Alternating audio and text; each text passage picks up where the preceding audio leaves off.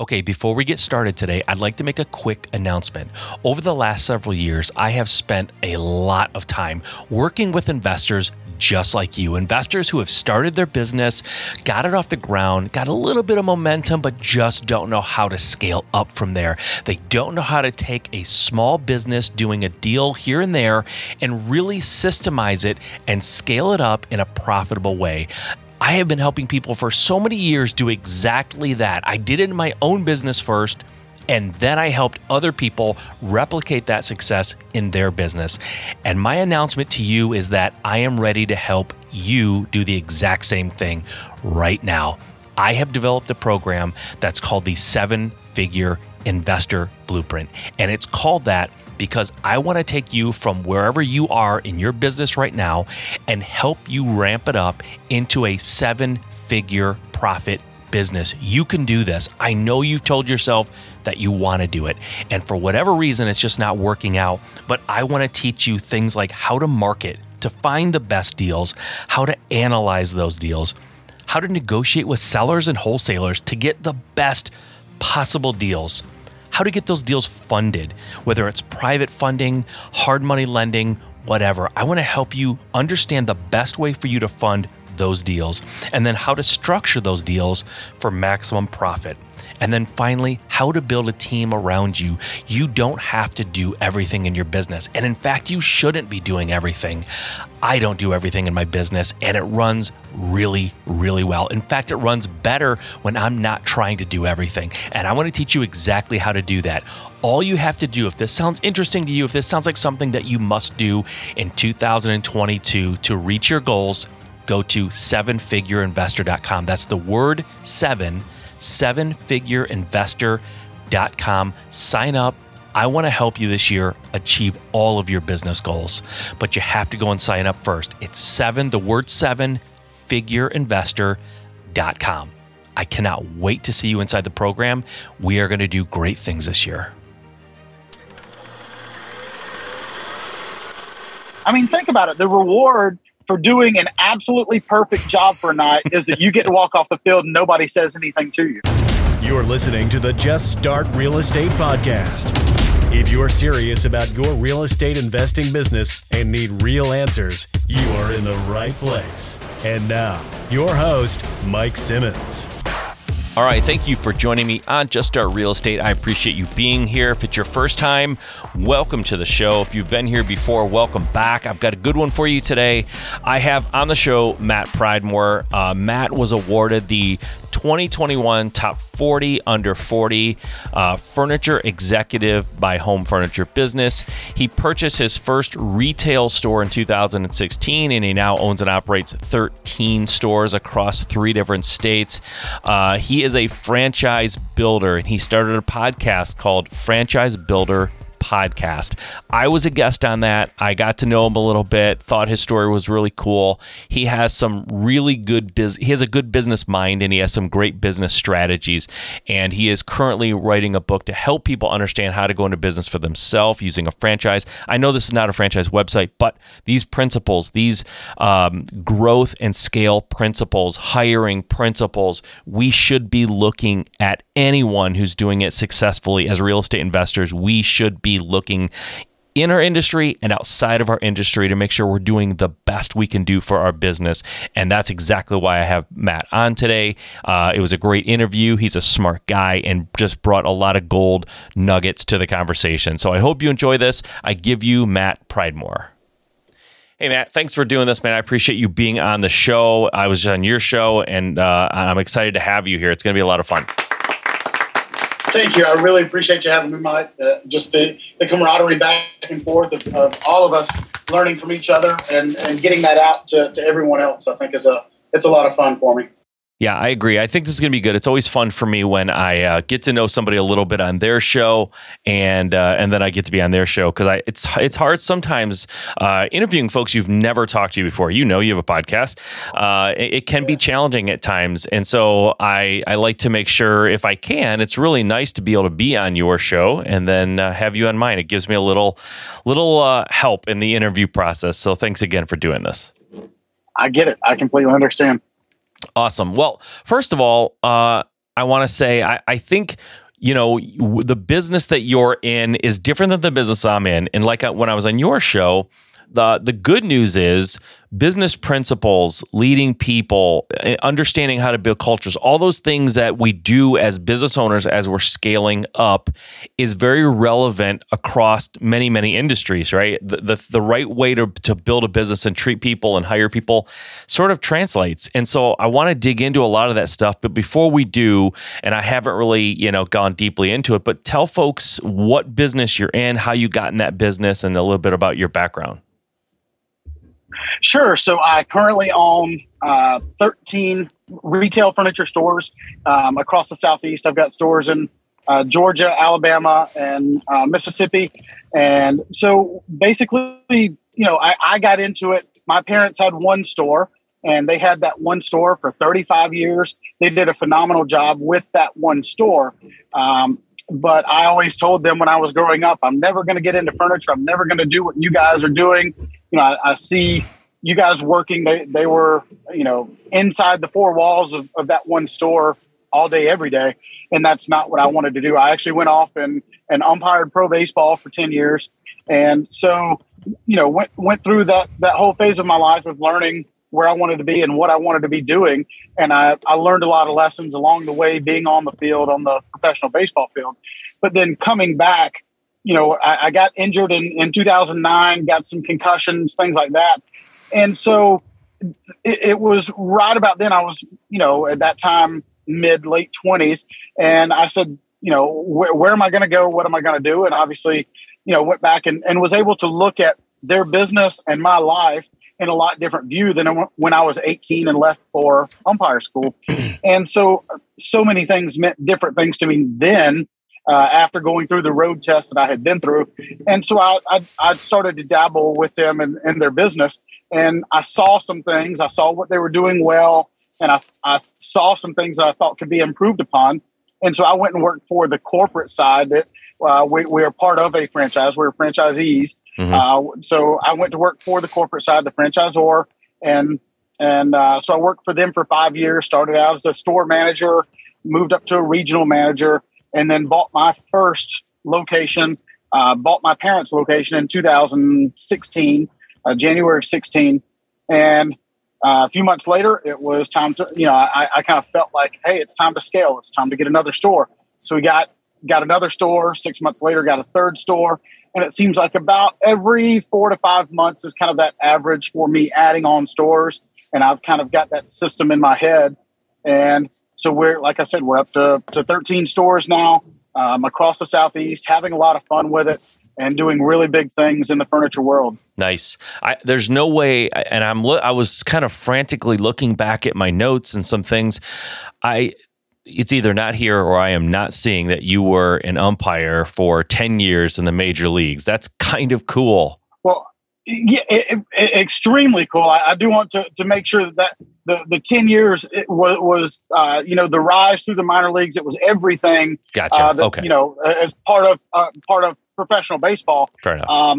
But it was every bit of that. I don't really put it in all of my bios. A few when I first started being guest, I put it in there, and then it didn't get brought up, and so I kind of dropped it off and said, well, if it comes up, it comes up. But I think it's relevant here. Yeah, you hit the right podcast. You hit the right podcast because there's no way I'm just going to slide by that one. That's too interesting for me.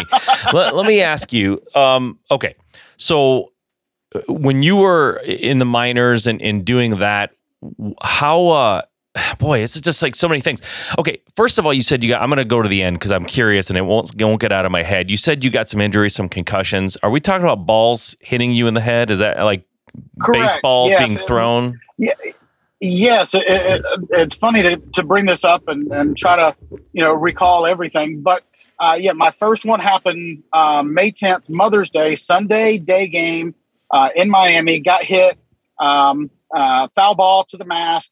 I black out, I go down. And so 2009, if you'll remember, was about the time that all the doctors and the major leagues and the NFL, they really started to kind of realize that concussions were way worse than they realized. You had guys committing suicide. You had, guys that had retired coming back and saying, hey, this is really bad. This is going to mess with your brain.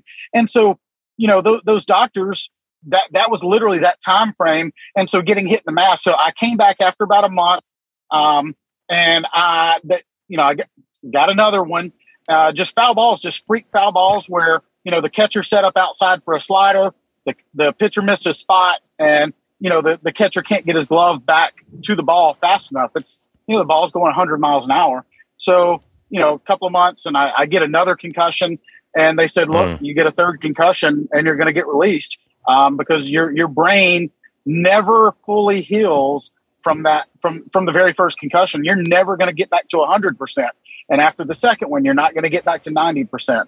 And after the third one, you're not going to get back to 80. And they started talking about those, and that's real life, long-term things. Yeah. And it happened. Sure. And even now, literally today, memory issues and, just lasting effects. That, I couldn't imagine having tried to stay on the field. And actually just yesterday, one of my best friends in the world, I interviewed him on my podcast yesterday, Greg Gibson. He's still in the major leagues, number 53. He's now a crew chief. He's been in 23 years. We're best friends, but we kind of got into some of that about the toll that it takes on your body. And it's that part is not fun at all, but it's the reality of sports. Okay. I know we're not here to talk about this, but I just want to ask one more question because I just find it super, super fascinating that you were up. So tell me I'm sure it happened, especially if you went up through some of the minor leagues and stuff. What was the worst time where someone came out in your face, bad call? Like, did you get many of those, and what one sticks out to you? Yeah, it happens. It's kind of funny. There are two that stick out. One, the fact that I'm 5'8", I'm a stocky guy, and I've been like that my entire life. And so actually in the minor leagues, I was up in the Midwest, and, manager comes out and just, goes off on me over some balls and strikes at the plate. And he's, heck, he's like 6'5", 6'6". All these other guys, they're really, really big dudes. And he's standing over me and pointing down, and he's like, you shouldn't even be out here. You're not even tall enough to be out here. And you should be in a sandbox playing. And, and so, obviously he's trying to get personal, but he wanted to get run. But, so that, there were some of those, and, I've got some big names that, I was around and threw out of games and things like that. Yes, it happens. But, another part to that a lot of people might not realize is some of that is actually put on. Like, not by our side. The other side is that, like, when I say put on, they're doing it for their team. They're doing it for, they've got to figure out a way to get their team fired up. Yeah. And the only way they can get their team fired up is to basically talk down to somebody else. And, so, had a manager come out, and I had a really good game, balls and strikes. I felt like I had not missed a pitch. And, it was manager for one of the Astros guys. He comes out, throws his hat down. I said, "What's wrong?" And he said, "Well, nothing's wrong with you, but you got to throw me out of this game because my team's playing like crap, and you just send me to the showers right now." And I'm like, wow. "Well, throw your hat down. Let's go." And so they will do anything they can possibly do to try to get their team fired up. So he came out. So my question was going to be, have you ever had anyone pull you aside after the game and say, "Listen, sorry about that. I had to do something." But this guy yelled at you where it looked like he was yelling about your calls, but he was yelling, "Get me out of the game. I need you to throw me out." That's hilarious. Cause you always wonder what people are saying. And it happened. The funniest thing is, so I dated a girl while I was in baseball, and her dad had been a big league umpire for 30 years, very well-known guy. And he had so many stories that, when I got started in the minor leagues on my way up, he was telling me that guys would come out and talk about their team. And I'm like, there's no way that actually happens. And then, lo and behold, my first year in, it literally happened. And That's too funny. It happens more than people would realize. But but I will say the respect factor on the field, people would never realize between players, coaches, umpires, managers. There is a really strong respect factor on the field that if something happened the night before, number one, it's going to be forgotten the next night, like it didn't happen. Mm-hmm. But at the plate meeting, if you see a plate meeting going on in baseball, and that plate meeting, they exchange the lineup cards, they talk about the ground rules. If that plate meeting goes an extra 2 or 3 minutes, the managers and the coaches are kind of, hey man, sorry about last night. And there's a back and forth respect, apology, type thing there. So that's very cool. real. That's cool. That's cool. So, all right. I know said that was the last question, but I have one more quick one. Do you have a hard time watching games without going, oh, come on, that wasn't a strike? Like, do you critique? Man, it is so funny that you asked that. So my wife is a huge baseball fan and has been for her whole life. And it took a good 7 or 8 years for me to kind of get out of the umpire mindset and even be able to go to a game and watch as a fan, because we're always critiquing ourselves. I can promise you, I'm sure you've heard the names of, Joe West and Angel Hernandez and, all of those guys. And those guys, every one of them, they are so much harder on themselves when they kick a call or something happens. They are much harder on themselves than any of us ever could be. And I was the same way when I was on the field. It's the toughest job you could ever imagine.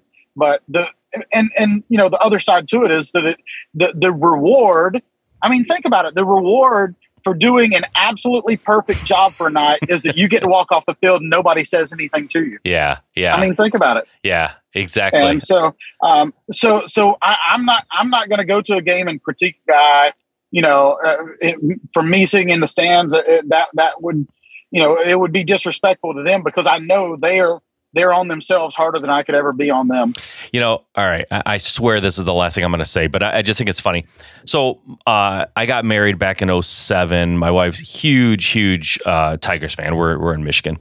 And so we'd go to a lot of games. But I always thought it was funny when I'm watching it on TV, for example, and it'll be like a strike called, and they'll go, "Whoa, the batter was not happy with that call." And I go, I saw almost nothing. It was imperceptible that he was angry. It's like he just sort of like looks, turns his head 10 degrees and looks, and it's like, whoa, he wasn't happy with that call. It's like, I mean, he wasn't that unhappy. He just looked at him, but that's like the thing, right? Like they just give you that sideways look. The funny thing is it's very little nuances. It's funny that you mentioned that. The very, very subtle, if the catcher doesn't agree with my call, he's gonna hold the ball in his hand for literally a split second longer, as he comes to throw it back. And that's his way of being disgusted. And if a player is if a batter is disgusted or they're really upset, they're literally just going to kind of turn their head for just a minute and then shake their head. Happens every time. It's funny that you pick that up, but that, baseball is such a funny sport because there's so many unwritten rules. It is the greatest sport on earth. I could sit there and because these players are playing chess with each other back and forth. And, I mean, I've had pitchers talk to me where they'll strike a guy out and think they've got his number. Like they're always going to strike him out. Well, the player struck out on purpose so that he could come back later in the game and hit a home run because he knows that pitcher is going to throw the same pitch in the ninth inning that he struck him out on in the third inning. Yeah. He's like, oh, I'm going to let him strike me out in the third inning so that I can hit a home run in the ninth. It happens. It's funny. So crazy. That's so funny. All right. I could interview the whole time about this, but we're going to move on. So you mentioned that you are kind of on a pace, or I don't know if you're still like, is growth still part of your part of the plan right now, or are you okay? So it is. You're not. Yes. So you said you were like on a 4 to 5 month pace, and I see that right in the numbers. So when you first bought I wrote this down before we start talking baseball because I wanted to talk about this too. You mentioned that was it the first place you bought? The first store was your parents? Is that right? Exactly. How did they Yes. feel about that? I'm sure that you went in and made changes of some kind because you saw things they were doing right and wrong. How did that all go down? It's so funny that you asked that question. Great question. So I was working for corporate, and I was living in Pensacola. I was living my best life. I mean, I was a regional manager, having a great time. And they said, look, if you want to buy this store, you need to go ahead and move back to South Georgia, and we will sell you the store, regular value. We're going to value it regularly. You're not getting any kind of family discount. I said, no problem. So I looked at it and I said, yes, this is what I want to do. I want to buy a store. And I told them, look, I've got some different opinions, just the way I do business, the way I want business done. I've been, I was covering 25 stores at that time as a regional manager. And I wanted, I just saw what works really well, what doesn't work really well, and I wanted to implement it. The funny thing is, and when my mom listens to this, I'm sure she'll start laughing now. She wasn't back then. But I came in, I bought the store in December, and my mom said, hey, I want to stay on and I'll work. I'll do some sales. I said, okay, I will let you stay on, but you've got to adapt to my way. And I said, that's not going to be easy. I said, but I'll give you a chance. And so that was in the early days of the business side of Facebook. And I said, I want to go really hard on social media. I want to get our name out there. We've got to tell our story at a really high level. And for about 2 months, she was selling, and I the first quarter came up and I gave her a review, and she says, Matt, this isn't going the way that I think it needs to go. We need to be doing business a different way. And I said, well, I understand. And you were in business for 35 years and you guys did a tremendous job, but we're going to do it this new way. And it lasted about 3 or 4 months of her being there. And, she said, I'm going to go figure something else out. And she went down and, is partner in a travel agency now, doing very well. They have a lot of fun, but, it was really hard for them to see my vision. Yeah. And that's okay. I was not upset at all, but everybody that is going to be on my team has to understand my vision and has to understand my beliefs as well. That's something, I'm very strong on making sure that when we are hiring, that we are talking about our beliefs and our values and how we want things done. And, you've got to do that so early on. You can't let things linger. Yeah, that's a great place to move because I want to talk about that. Hiring is universal. And I think some of the ways that people hired, 20, 30, 40, certainly 50 years ago, totally different than I think people are doing it now for a reason, right? Just like a lot of business practices that we had back in the 80s or even 90s don't work as well anymore. When it comes to hiring, and I do believe, and I want to know your opinion of this too, but I do believe that building and scaling and profitability and success are very, very closely tied and very dependent on the people you hire. Obviously, we can't do all this ourselves. And so what are some of the practices that you found as this regional manager that you wanted to implement in your business? What are some of these practices you found that work really, really well for hiring now? Great question. And I think that a lot of it does go back to when I was a regional manager, because when I was a store manager and I only had that one location, I only did things my way because, I was the smartest guy in the room every day. And I was the front lines. I was right there to watch over it. And the lessons that I started to learn when I was a regional manager were I've got store managers that I call on that are part of my team, but I can't be in every single one of their stores all the time. Mm-hmm. And so I realized in listening to them, and they were actually, they had so many good ideas, things that I had not thought of when I was a store manager, that, I started to realize like, hey, you've got to make sure that you're on the same page with your leaders that are around you at all times. And then that kind of snowballed into the whole culture thing. And I think, the word culture has been thrown around for a couple of years now, in being, the way that hiring is going. And I think that was one thing that I went into in 2016 of using that term culture and making sure that anybody that came onto my team that wanted to be a part of my team, that they understood that culture was going to be a big driver. And I always say culture will eat strategy for lunch every single day. Yeah. And I really, really believe that, listening to the people that are around you, for any business owner that might be on here now, for anybody that has people that call on them, the people that are, that are on your team, that you lead them, you're in charge of them. You're in charge of what's going on, but you have to listen to them. For me, it's a servant leadership type thing of that communication has to be a two-way communication. It can't be just you always telling them, you do this, you do this. And so the communication there, helps to build the culture. And if you've got culture, you can do so many things as far as the hiring goes, but making sure that your beliefs align with those people that want to. And it's okay. I read my 10 beliefs to anybody that is thinking about coming on our team. And there are going to be people that say, I don't really align with that. And that's okay. I mean, go work anywhere else, but it's not going to fit here. Yeah. And I think, getting those things out in the forefront before you start working, I will hire slow, but I will fire quick. So you mentioned that culture eats strategy all day long. And so I want to just clarify, are you saying that an average or maybe not a perfect strategy will be a better situation if you have great culture and great people, as opposed to having the perfect strategy and bad people? I assume that's what you were saying. Yeah, exactly. So and so I just think the culture, the culture, if you've got an amazing culture, you can overcome so many obstacles that, it doesn't matter how good your plan is. If your culture isn't there, it's not going to happen. Yeah, understood. And it sounds like I've talked to people, and I do this myself.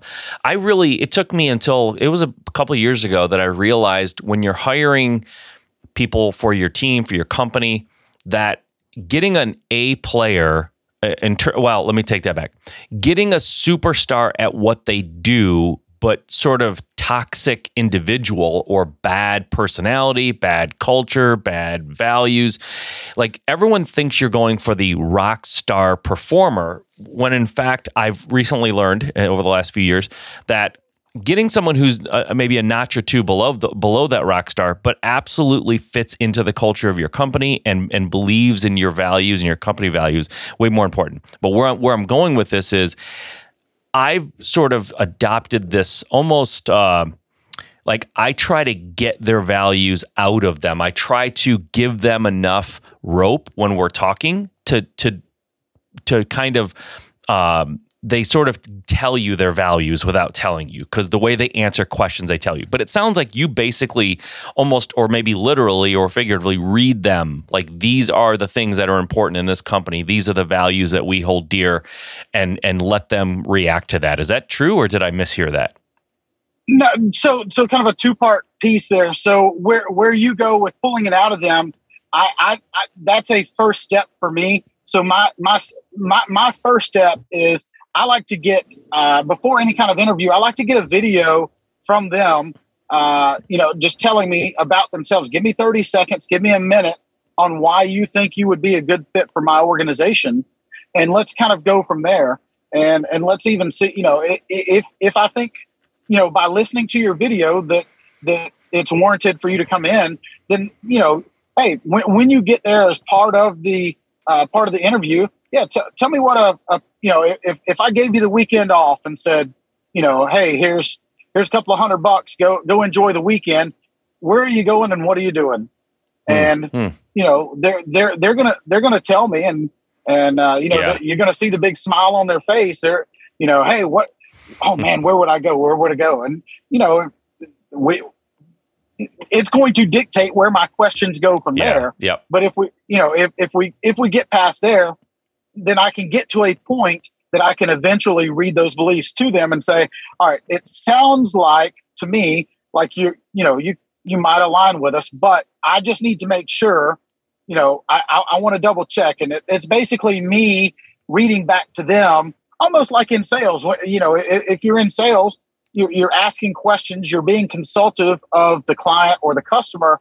And part of that is to literally, repeat what they've said to you just to make sure you heard it right. Yeah. And, and to me, my regurgitation is, all right, so this is what I heard, just making sure this is how you feel. And this is how we feel. So it's kind of a 3-step. Does that make sense? Yeah, it does make sense. And I think what I found interesting in terms of trying to discover people's like true feelings and true values is when you normally in an interview situation, there's questions that get asked in a lot of interviews, and people become good at interviewing. They just become good at that skill. But what I found is when you ask them something, or ask a question and they answer it with this airtight sort of like really nice answer that's been pre-rehearsed. Scripted. Yep. If you sort of sit there and let there be a little uncomfortable dead air, or say, tell me more about that, you get them off script. You get them outside of their preparation, and that's when a lot of the values come out and a lot of their true feelings about things come out. And so dead air, people instinctively, it's human nature, it's uncomfortable, and you try to fill it. So you let them fill it, and oftentimes they'll really tip their hand for the better or worse of who they really are and what they really think. Spot on. I like it, and yes, that's part of my MO. Yes. So what do you involve? Some people do, some people don't. And this interviewing thing, I'm sticking with it because I think it's so critical and it's so important in any industry. Do you let or do you require, I don't know which way to phrase it, but are your employees at that location involved in the interview at all at any stage? Yes, they are. So I've got 3 people that I consider them my guard, my shield. They can tell you what I want for dinner and where I'm going to go. And they know me top to bottom. I've got 3 of those people, and those people basically lead the organization with me.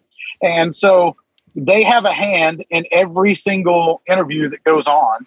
They know what's going on. But because we are building at such a fast pace overall, each store manager is sitting in on those. And for the first couple of interviews, of hiring, whether it's warehouse and delivery or sales or customer service, those store level interviews that are happening, the store manager is there also, and we gradually kind of let them flow into. We want to hear them ask some questions, how to ask the questions, those type things, and so yes, we constantly have to make sure that they are involved. That's one of my big things for scaling, and is to make sure that there are other people to basically duplicate us.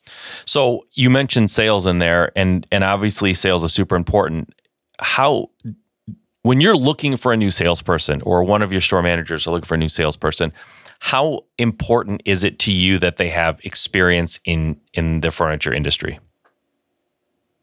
I would say, out of the hires I've made over the years, it's not high up on my list as far. To me, obviously, we talk about it. Sales is sales is sales, and I would rather them. Customer service. I love the service industry. People that have worked in restaurants, they understand what it takes. There's going to be really busy times, and there's going to be down times, and how to fill that time. So. Sales, being in sales, I like it if they were, but furniture specific, you give me, 30 days, I can teach you enough to get you out on the floor to then, to me, training is not something you did. It's something you constantly do. So we're constantly training. We're constantly making sure that we're staying up with the times, because training right now is so much different than it was 2 years ago, especially in the furniture industry because of supply. Yeah. So, that training has to constantly happen. And so, as much as we're training on that side, we can train someone that was never even in the industry. Gotcha. That makes sense. And I think that's important. You mentioned at the ongoing training, if you have somebody who's really good at what they do and you just sort of set it and forget it, and there's no ongoing support or training or improvement, I think you're just setting yourself up and your company up for a slow decline, over time, right? I think people need that, and I think that they want that ultimately. So we talked earlier on about like you're on this pace. What is the end goal for you? What does it look like for you? It's actually changing for me. When I first got into the business, the end goal was more that I wanted to sell these stores off to people that had put it, if they've added massive value to my company, then I would want to turn around and be able to figure out a way to sell them a store. And that was really my very first goal, but it's evolving and changing literally as we speak. That I've realized there are a lot of people that just don't want to be business owners, and I'm completely okay with that. Yeah. But there are leaders. There are a lot of people that want to lead, but they don't want to buy a franchise. They don't want to buy a furniture store. They just want to be part of the leadership team. Yeah. So we're just to me, I think we can just keep growing this thing, and the more that we scale, the more that we train, the more that we build the culture. We're building towards that all the time. And to me, business in general is infinite. It's not like a baseball game where 9 innings, we're done. The home team won. It's not like that. That's not what business is.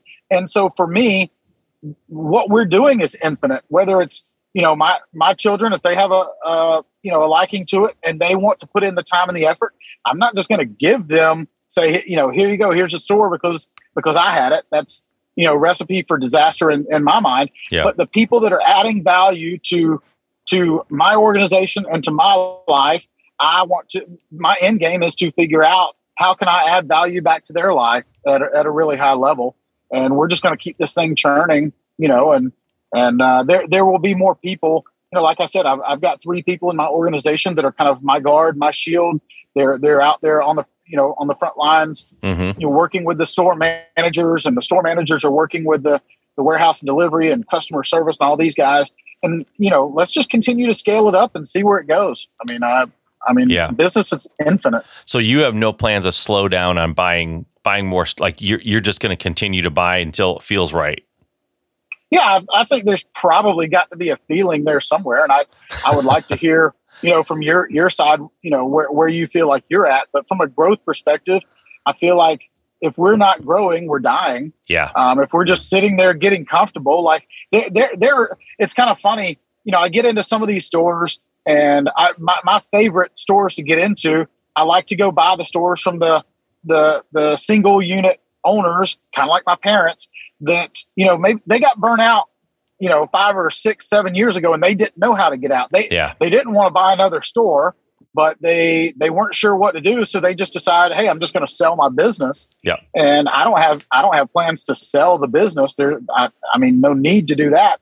But I love the challenges that come along with going into those stores, and maybe changing the culture and changing the marketing and changing the what the showroom floor looks like, and just having more people to be on board to do those things with. I think it's just a beautiful piece to the puzzle. That's awesome. That's awesome. Yeah, I don't think. Yeah, but ask. It's kind of funny though. You get to this point when you get to some of these stores where you're like you start to feel like, all right, the waters are smoothing out. We've got this; it's going well, and this it's going well. And to me, that's kind of a trigger in my head that says, hey, it's about time to go get another store. Nice. I like it. Yeah. Certain people, entrepreneurs, obviously a lot of them are just builders. Like we're having the most fun when we're building, when we're doing something like that, as opposed to just like the maintenance phase, which for me is difficult. That's literally why some of the people are in my organization, because the maintenance phase is... It sounds terrible, but I get bored during the maintenance phase. I like to build things. I like to see things grow. But you know that about yourself, and that's how you do it. So before we go, any last thoughts? Anything you want to leave people with? Something you want to talk about that you're excited about right now? No, I think the biggest thing for me is that I have gotten into the franchise builder. So I've got my podcast. I've got my coaching that I've kind of started getting into. It's just the fulfillment side of me that. There's only so many stores, how fast I can get my own stores and build the stores and things like that. I know there are people out there outside of my network that, they want to get they want to get into business. They want to be business owners. It's not a furniture store, but I really feel like I can, I've understood at a really high level now, how to build the LLCs, how to get the relationships going with the banks. A lot of the things that you're doing, with understanding that relationships are everything. Yep. But maybe they're outside of my direct network, that if I can do anything to help them, the Franchise Builder, Matt Pridemore, Facebook, LinkedIn, Apple Podcast, all these different things.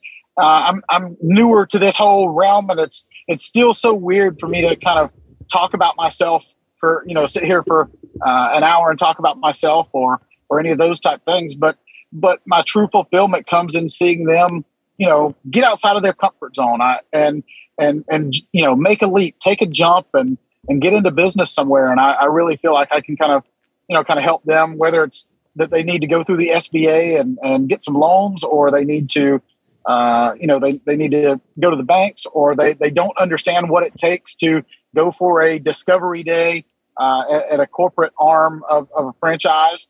And, everything that whether it's, the gyms that we're going, the 24-hour fitness or the Meineke Car Care, or, literally anything you can think of, they're franchised out, and they are, the systems are built out for you. And I think that's the most important thing to understand is you don't have to start, kind of ground up, so to speak. Yeah. You can jump right in. And that's the beautiful part for me is that I'm on that, stage now where I can help others that aren't in my network. That makes a lot of sense, man. Go check it out. Franchise Builder Podcast.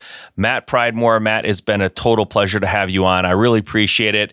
I loved, like I said, being on your podcast. So guys, at least go and check that out. You'll see how good of a podcast it is, and you'll stay and subscribe and do all that stuff. Matt, it's been fun to have you on. I appreciate your time, man. Thank you so much. I sincerely appreciate it. All right, I hope you enjoyed that interview with Matt. Very cool. It was kind of fun to find out that he was an ump in the major leagues. I just love those little nuggets of information. But the important thing here is growing and scaling your business is not magic. It's not specific to real estate. It's not specific to any industry. Hiring the right people and growing and scaling profitably is absolutely critical in any business, and you can learn and should learn from anybody who's done it successfully. Anybody who's been able to grow and scale their business successfully is someone that you should be listening to. And Matt is just such a cool story, and I love his attitude about growth and people and integrity and values, and he uses that in his business, and you should too. So I hope you got a lot out of that interview. I enjoyed it personally. So, but listen, it all starts with that first store, right? I'm doing air quotes. It all starts with that first step, that first lunge and plunge into your industry. You have to get started. You can't grow without starting. Guys, get out there and get started right now.